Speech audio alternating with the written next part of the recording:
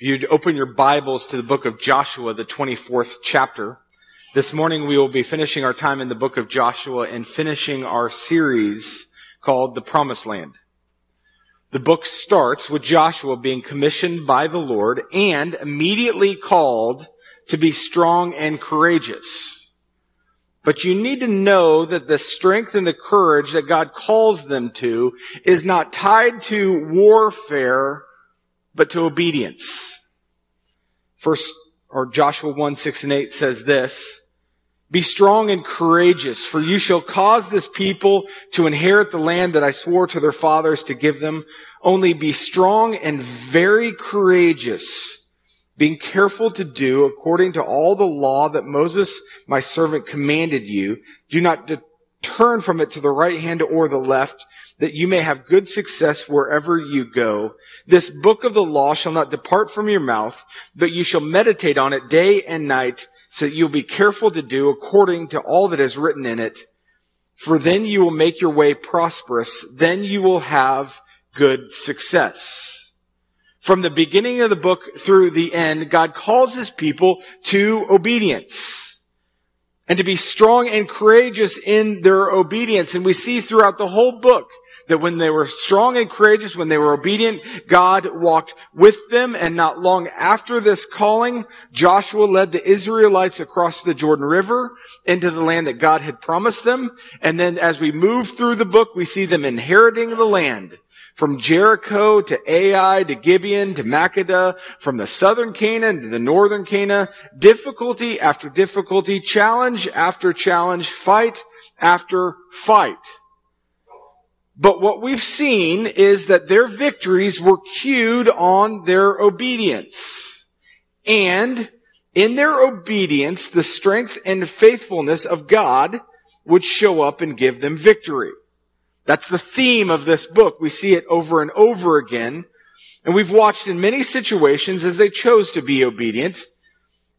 And then in many others, we watched them choose to trust their own strength, choose to go their own way, which would not only lead to defeat, but lead to discipline. Friends, God called this people into the promised land.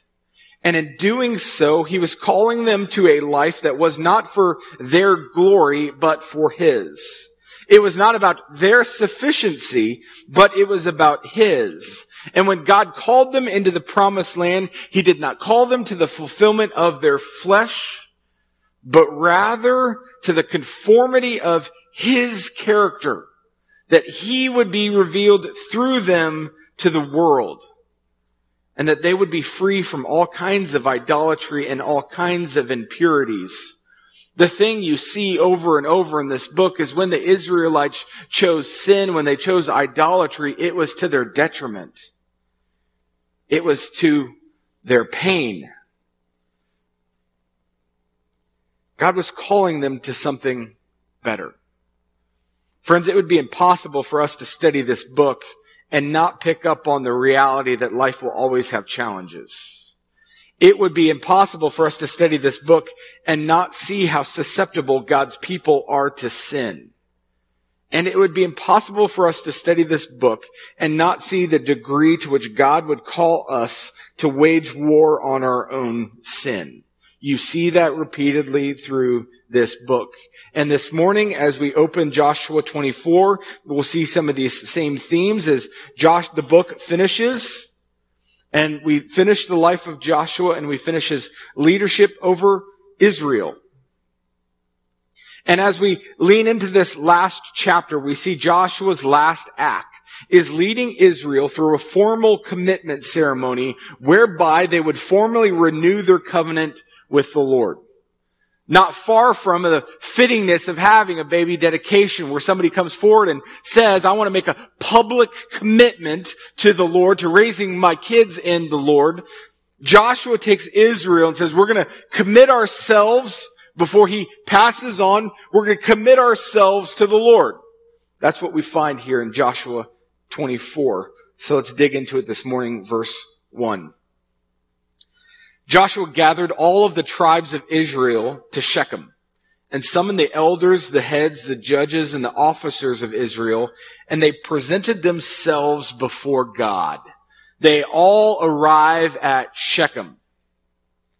Why Shechem? Commentator Clarence McCartney put it this way: if you were to put Plymouth Rock, Yorktown, Lexington, and Independence Hall together, you would not have what Shechem is to Israel. Which is to say, it is at Shechem that God first appeared to Abraham. It was at Shechem that God promised to give this land to Abraham and his offspring. It was at Shechem that Abraham built the first altar to Yahweh in response to that promise. It was at Shechem that Jacob gave up idolatry and buried his idols after returning back to the promised land. It was at Shechem in Joshua 8 when the Israelites first committed themselves to the Lord and built an altar, which is to say that Shechem is a holy place to them and a place that is very fitting for them to reaffirm their covenant. But they weren't just meeting at Shechem. They were meeting God there. The text says they presented themselves before God.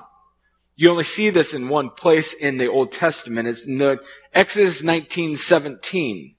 The people presented themselves there before God in order to hear the covenant, to agree to it, and to ratify it in a covenant ceremony. You see the same things happening here. They're showing up because they want to commit themselves to God. As the text will continue, it continues in the form of a formal Hittite suzerain treaty.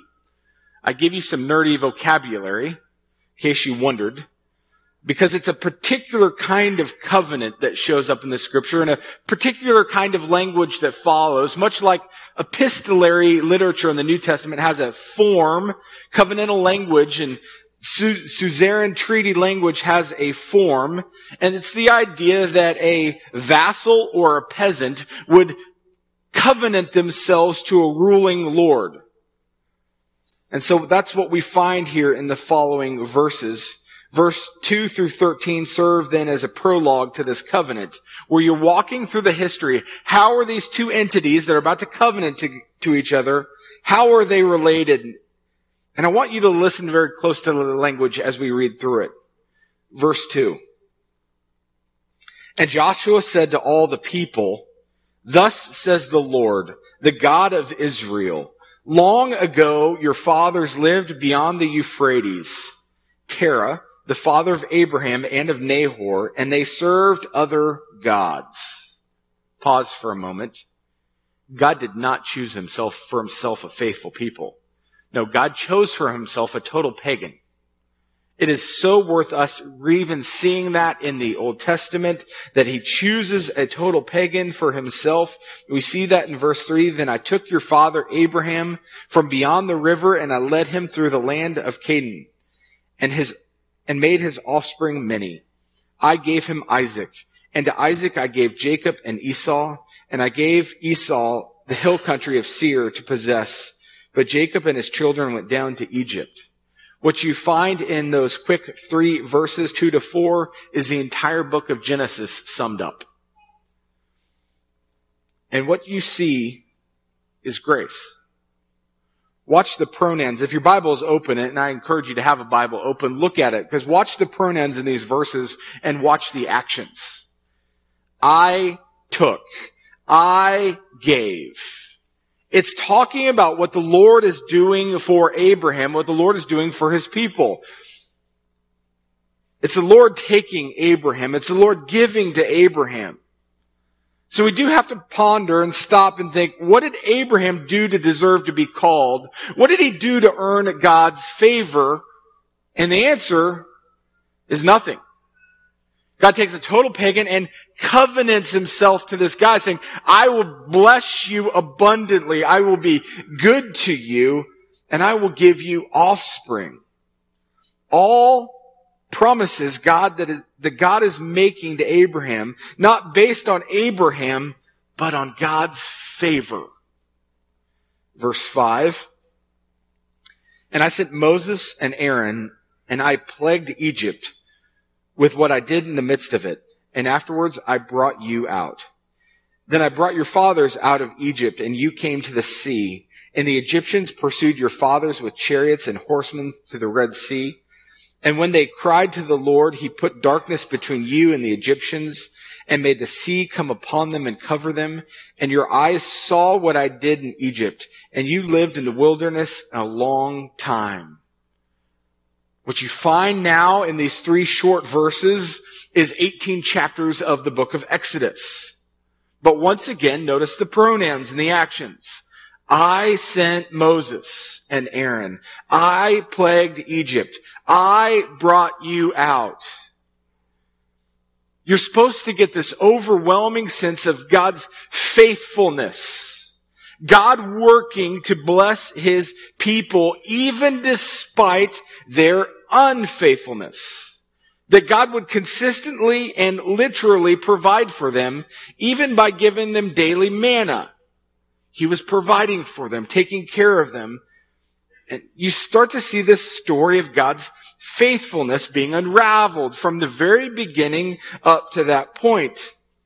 In verse 8, he starts with the rest of the book of Exodus.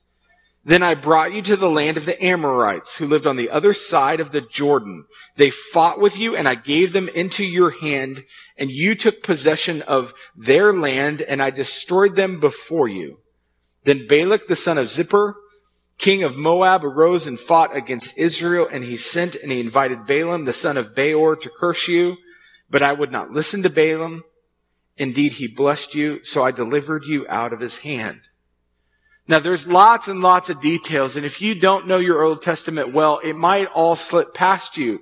But again, it is grace upon grace upon grace of God's loving provisions to his people to bring them to the promised land, to tell them that I've fought for you, that I've given you, I've delivered you.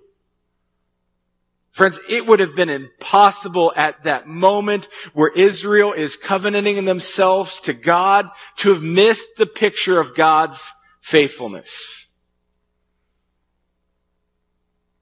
Finally, he gets to the book of Joshua in his chronological telling of their history in verse 11. And you went over to the Jordan and came to Jericho, and the leaders of Jericho fought against you, and also the Amorites and the Perizzites and the Canaanites and the Hittites and the Girgashites and the Hivites and the Jebusites.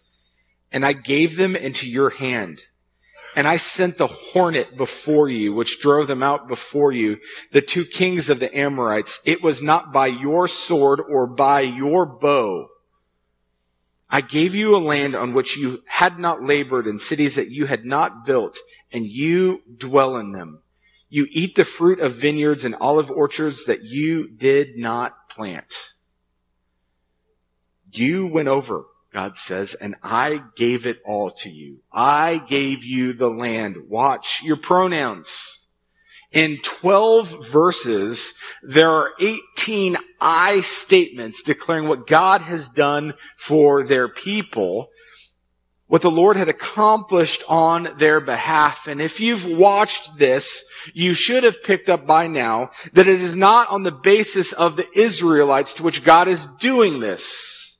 It's on the basis and the merit of God's faithfulness. It's on the basis of his character and his steadiness that Joshua then exhorts Israel here in verse 14, that out of all of this, how God has been gracious, how God has been faithful.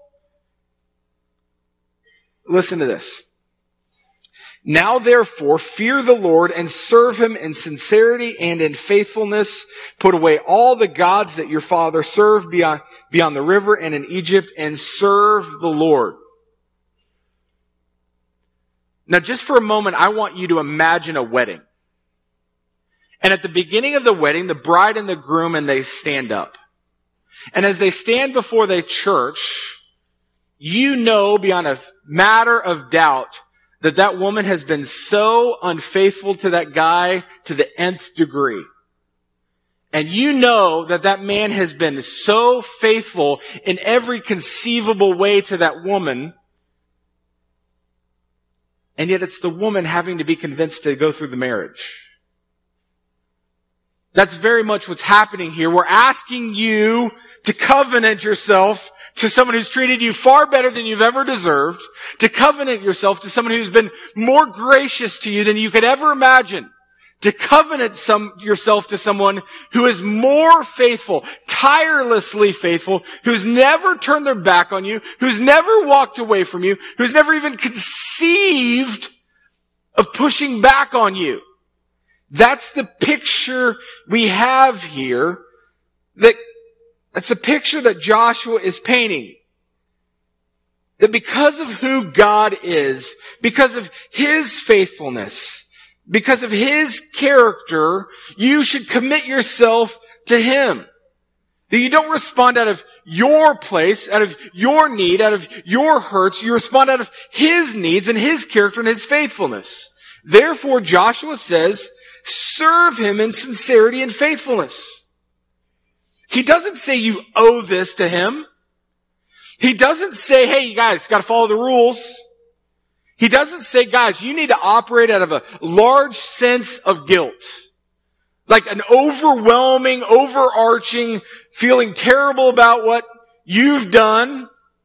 No, Joshua's whole argument, the whole basis of this treaty is to paint an enormous picture of God's faithfulness and to call you to respond to it.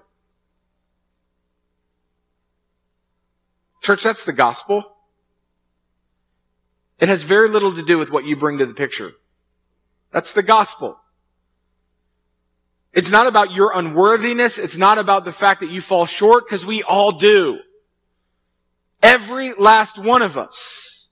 No, the gospel exists because we fall short. That God would send His Son to die on the cross for us because we couldn't do it on our own, not on our best day. And really not on our worst. And so you see this enormous picture of God's grace, an enormous picture of God's faithfulness, and Joshua says, respond to that. That's what you respond to. Keep your eyes on Him, because it's because of who He is. It's because of what He has done. Keep your eyes on that and serve Him. And in doing so, put away false gods. Put away your idols. Walk away from sin. All because of the big picture of who He is. All in response to who He is. By the way, this all sets up, pushing us towards Joshua 24:15, which is probably the most common verse in Joshua. And some of you might even have it in your house. But when you see this backdrop, I hope it gives you a different concept for what this verse is saying. Because when you get to 24:15, it says, and if it is evil in your eyes to serve the Lord, if you look at His faithfulness and go, nope, I don't want anything to do with that. That guy who's been gracious and faithful to me, the guy who's provided every one of my needs, the one who's fought for me every victory, the one that's given me the strength on every day, I don't want that. That's evil in my eyes. Joshua says, choose this day whom you will serve, whether the gods your father served in the region beyond the river, or the gods of the Amorites in the land you dwell, whether it's this historical reality of sin that just falls through your family pattern, and I'm angry because my dad was angry, or whether it's this other sins and these other idols that you've picked up hanging out with your new friends and your new buddies. He's saying, choose this day whom you will serve. Will it be false gods, or will it be the God? But as for me and my house, we will serve the Lord. Friends, this has nothing to do with architecture. It has nothing to do with 2x4s and drywall and everything to do with considering idolatry and sin and the one true God and saying, I'm all in. I want Jesus. I want to respond to this enormous picture of grace and of faithfulness and say, yeah, that's me. I want to go all in here. Because what God does in this Passover, what Joshua is doing, is calling the Israelites in this moment to commit. To neither be hot or to be hot or cold, as Jesus wrote to the Laodicean church, which we looked at last week. To be involved in idolatry and worship the stuff of the world, or, by the way, it's or, not and, or in complete response to who he is, in response to what he has done, commit to the Lord. He's painting this picture that says you cannot keep a foot on both sides of the line. You can't keep wandering this way and wandering back and just as if you're on this little happy journey and you're a snake going on a line back and forth. He says, commit to serve the Lord. The people respond in verse 16. The people answered, far be it from us that we should forsake the Lord to serve other gods. For it is the Lord our God who brought us and our fathers from the land of Egypt, out of the house of slavery, who did those great signs in our sight and preserved us in a way that we all went, and among the people through whom we passed. And the Lord drove out before us all the peoples, the Amorites who lived in the land. Therefore, we also will serve the Lord, for he is our God. The people respond because of who he is, because of what they've done. They say, we want to commit ourselves to this. I want to take you back to that picture of the wedding for a second, because at the moment where the officiant asks the bride, will you commit? And she says, yes. Joshua steps in and is like, are you sure? Like, are we serious about this? Like, is this really what you're saying? That there's something more than just lip service that matters? Joshua says to the people in verse 19, you are not able to serve the Lord. For he is a holy God. He is a jealous God. He will not forgive your trespasses or your sins if you forsake the Lord and serve other gods. Then he will turn and do harm and consume you, after having done you good. And the people said to Joshua, no, we will serve the Lord.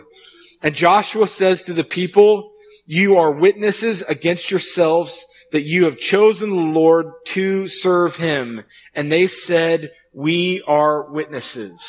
Verse 23, then put away the foreign gods that are among you and incline your hearts to the Lord, the God of Israel. And the people said, the Lord our God we will serve, and his voice we will obey. Friends, I want you to see this.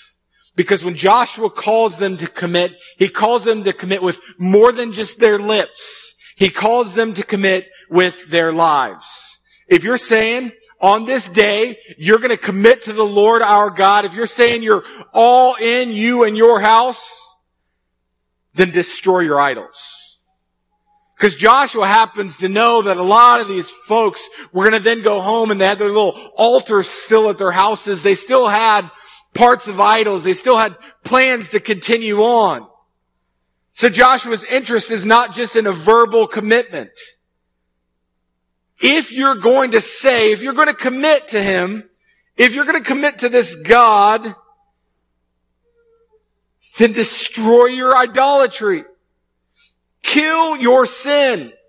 Don't keep hanging on to this thing that's weighing you down. He's putting before them, don't you see how you're worshiping two things? And God knows it. God sees this abundant worship that you have for him and this abundant worship you have for your flesh. And God is totally aware of it. He says, choose whom you will serve. And I think there's a time and a place for us to ask that question. Friends, are we committed to God?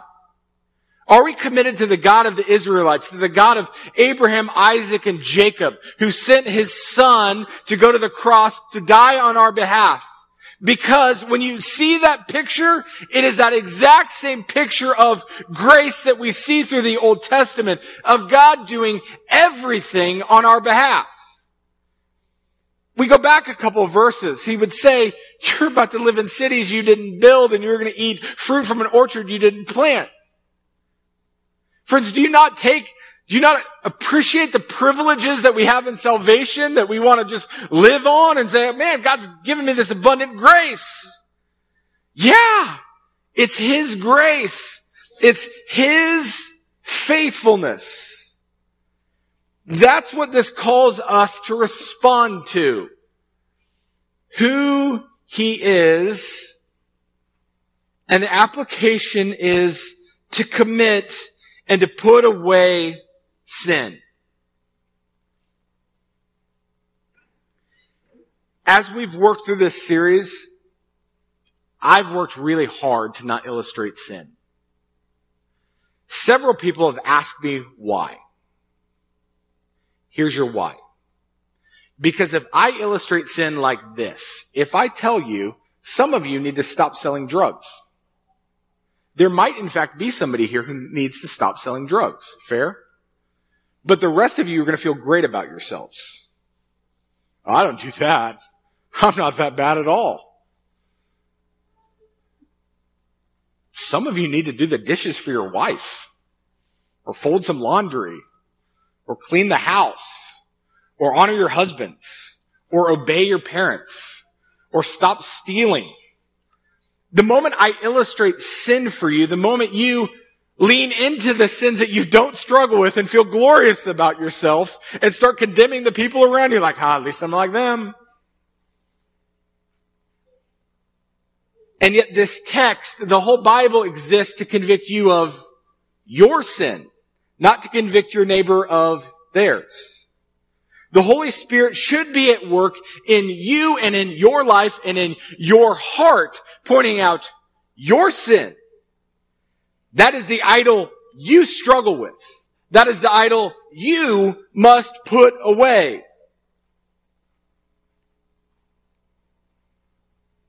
And that is the idol that you must put away, not based on your hard work, not based on you white-knuckling it, not based on you being enough.